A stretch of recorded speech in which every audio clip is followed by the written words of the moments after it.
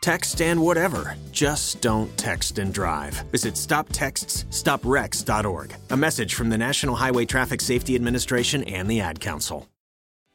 What's so special about Hero Bread's soft, fluffy, and delicious breads, buns, and tortillas? Hero Bread serves up 0 to 1 grams of net carbs, 5 to 11 grams of protein, and high fiber in every delicious serving.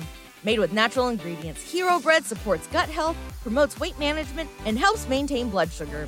Hero also drops other limited edition ultra-low net carb goodies like rich flaky croissants and buttery brioche slider rolls. Head to hero.co to shop today. Warning: the SCP Foundation audio archive is classified. Access by unauthorized personnel is strictly prohibited. Perpetrators will be tracked, located, and detained.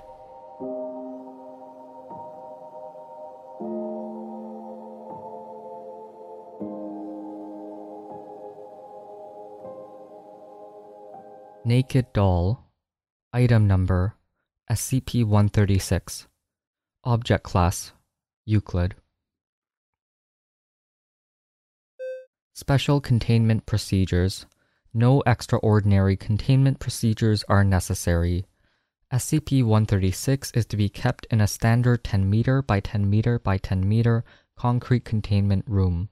SCP-136-1 is to be kept in a locked transparent plastic case measuring 0.5 meters by 0.5 meters by 0.5 meters, placed on a table in the center of the room.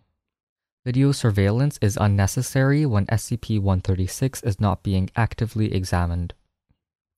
As of Incident I-136-C, see Incident Reports, only Class D personnel may enter the SCP-136 containment chamber more than once in any 30-day period without special authorization from Director.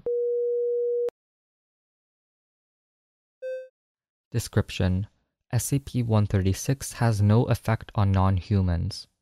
SCP-136 describes two phenomena. SCP-136-1 is of variable appearance, but generally manifests as a crude clay, wood, metal, or cloth doll, usually identifiable as female and usually between 10 and 30 centimeters in length. The doll appears as male in approximately 10% of viewings. SCP-136-1 has no unusual properties that can be measured empirically. Mass spectrometry of samples taken from the doll return typical results for its present material. When the doll is damaged to the extent where it no longer appears human, usually upon removal of a head or all limbs, it vanishes completely and reappears in a new configuration within a 1 meter radius. Testing of complete vaporization pending. SCP-136-2 manifests only when SCP-136-1 is viewed for approximately 20 minutes, though like SCP-136-1, it has a somewhat variable form. The first indication of SCP-136-2's presence is a sound of laughter of a gender corresponding to the appearance of SCP-136-1. Personnel who hear the laughter report it as sounding creepy or scary. The laughter lasts for an interval of anywhere from 5 seconds to 2 minutes, after which is a period of silence, usually of about 5 minutes. After the period of silence, SCP-136-2 appears along with the abrupt disappearance of SCP-136-1. SCP-136-2 is an incorporeal nude or partially nude figure corresponding to the gender of SCP-136-1. SCP-136-2, ranging in size from 1.9 to 2.1 meters, is always poised in a provocative manner, approximately 0.2 meters per second, towards the subjects. If more than one subject is present, each will see the form as moving toward him or herself. As it approaches, the volume of the laughter increases. By the time SCP-136-2 is within 1 to 2 meters, the subject invariably has gone rigid in fear, collapsed, or backed up until he or she hits a wall. SCP-136-2 usually remains stiff until it is within approximately 5 centimeters of a subject, whereupon it will scream once before vanishing. 10 to 15 seconds later, SCP-136-1 will reappear in its previous location in a different configuration. The apparition has a very disturbing appearance. Its mouth is far too wide, frozen in a rictus of pain and arousal. It will occasionally bare its teeth or lick its lips. Its irises take up almost the entire sclera of its eyes, which appear mad and bloodshot. If female, it will have an absurdly narrow waist and large breasts. The experience of viewing SCP-136-2 is profoundly upsetting and has universally caused night terrors for up to 6 months in every subject, possibly as a result of its psychic intrusion.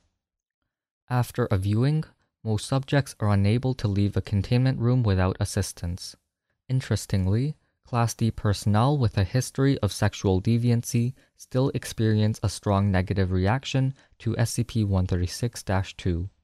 At no point has SCP-136-2 been observed to move past the boundaries of its containment room. See Incident Report I-136-A. Additional information. SCP-136 was recovered from the children's bedroom of an abandoned house in that was reportedly haunted. A routine sweep of such reported homes by Foundation personnel discovered SCP-136, where Agent fell from a second-story window, screaming.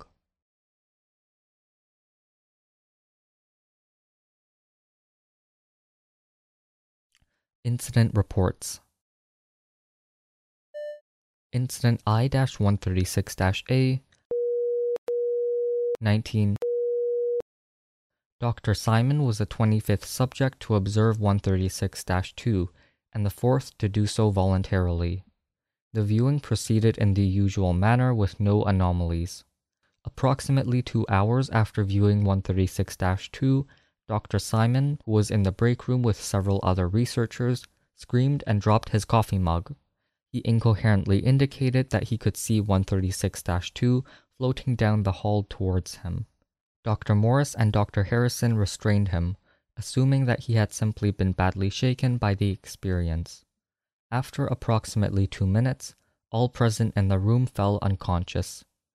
Dr. Saboya recovered first and proceeded to awaken her colleagues. Dr. Simon had lapsed into a coma and died 3 days later. Dr. Mayers requests reclassification to Keter class. Reclassification as Keter class denied. We cannot dismiss the possibility that the unfortunate incident wasn't caused by some other telepathic SCP.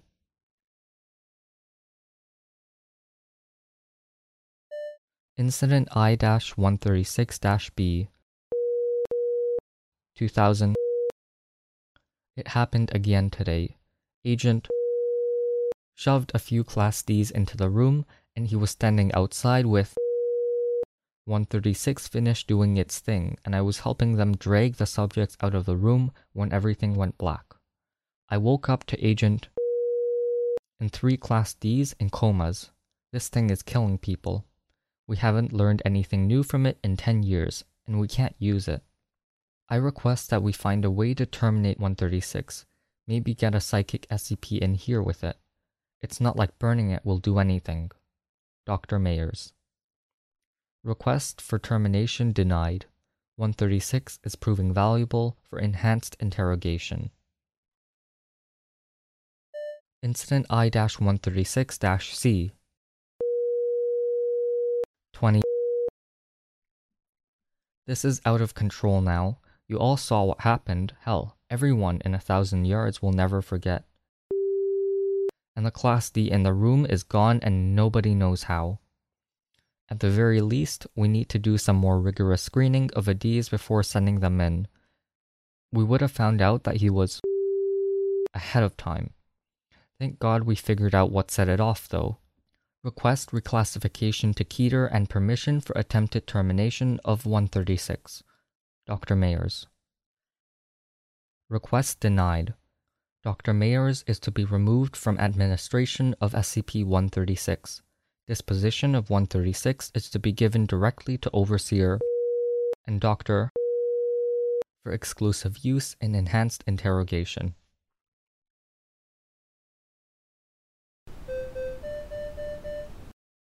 Thank you for listening.